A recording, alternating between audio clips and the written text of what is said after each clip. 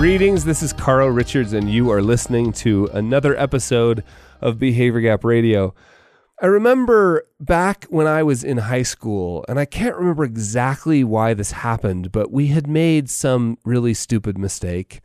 It was sort of normal during my high school years with my group of buddies, and we were at my friend's house, and his name is Jason, and I always really respected Jason's parents. And I can't remember what Jason and I had done. It's not important. But I do remember that we were talking to his dad about it. And his dad said something like, well, that sounds like you guys made a pretty big assumption. And he went on to sort of teach us the root of the word assumption, and you probably have heard it. Making assumptions makes a fool out of you and me based on how it's spelled, right? And it's so interesting. I had another conversation just last week with someone who called me about a financial planning matter and said, I've got to do this. I was like, I got to buy some real estate and I can't remember the exact context of it, but I remember thinking like, wait a second, where is this coming from, right? I talk to this person often and this was a new idea. And I remember thinking, like, where is this coming from? And thinking, okay, let's back up a little bit. Like underneath the concern or the question, there is always a set of assumptions that have been made. And learning to sort of back up and say, what were those assumptions? Because often based on the assumption, and it could be, and most likely is, a faulty assumption, based on a sample size of one little experience or one little thing we read, we then sort of build a whole narrative in our minds about what we need to do based on that one assumption. And if we pull that assumption out from under it, the whole house of cards falls. And we realize, wait, we're way out here in this tree that started down here at this one single assumption that was wrong. In fact, let me tell you another interesting story. I love to ride motorcycles in the dirt. So I'm going to just call it dirt biking, right? And it's a really great activity that my kids and I thoroughly enjoy. I have a motorcycle that I love, and it's made for riding the kind of riding that I really, really enjoy, like riding trails, covering lots of ground out in the desert or the mountains. And I love this motorcycle.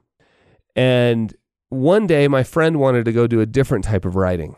And he invited me to go, and I couldn't go because the motorcycle I had wasn't street legal, and this involved a little bit of the ride was on the road, so you needed a motorcycle that was street legal.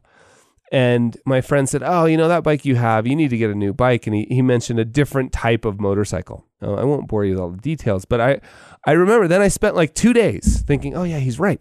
And I did all this research. I called the dealership. I found out what the trade-in value of my bike was, what a new bike would cost.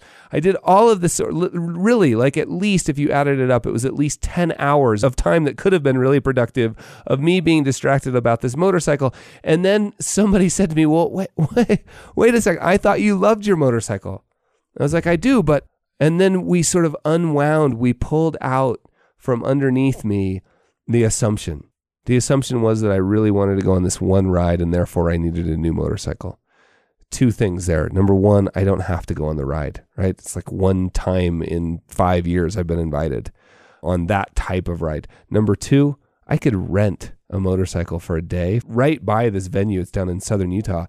Right by this ride, I could drive in my car down there, rent a motorcycle for $200 for the day and return it and be done. But neither one of those really are all that important. The point is I had made this whole set of assumptions and then I ran down this path and built this very detailed narrative and wasted 10 hours and thought all about this and spent all this cognitive energy, and it was all based on one little assumption. And my suggestion to you is, when you make a decision, particularly about money, but it's probably true about anything, right? But specifically about money, financial planning decisions, learn to ask yourself, wait, what assumption are you making there? Right? And those of you who are in the business of providing advice, in other words, members of the Secret Society of Real Financial Advisors, this is one of the most valuable services you can provide to the rest of us, which is just sort of in a gentle, patient, kind way, learn to help us question our assumptions. Like, why are you saving as much as you are? That's an honest question. Why are you spending as much? In some cases, why are you spending as little? Right? Why do you think that you want to work 70 hours a week and then one day be completely done? Could retirement look a little different? Again, the point is not the specifics. And there's no right or wrong to many of these answers.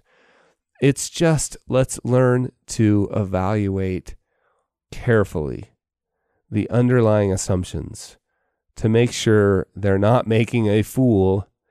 I'm using a different term there to make my mother proud, to make sure they're not making a fool out of you and me, right? Let's learn to question our assumptions.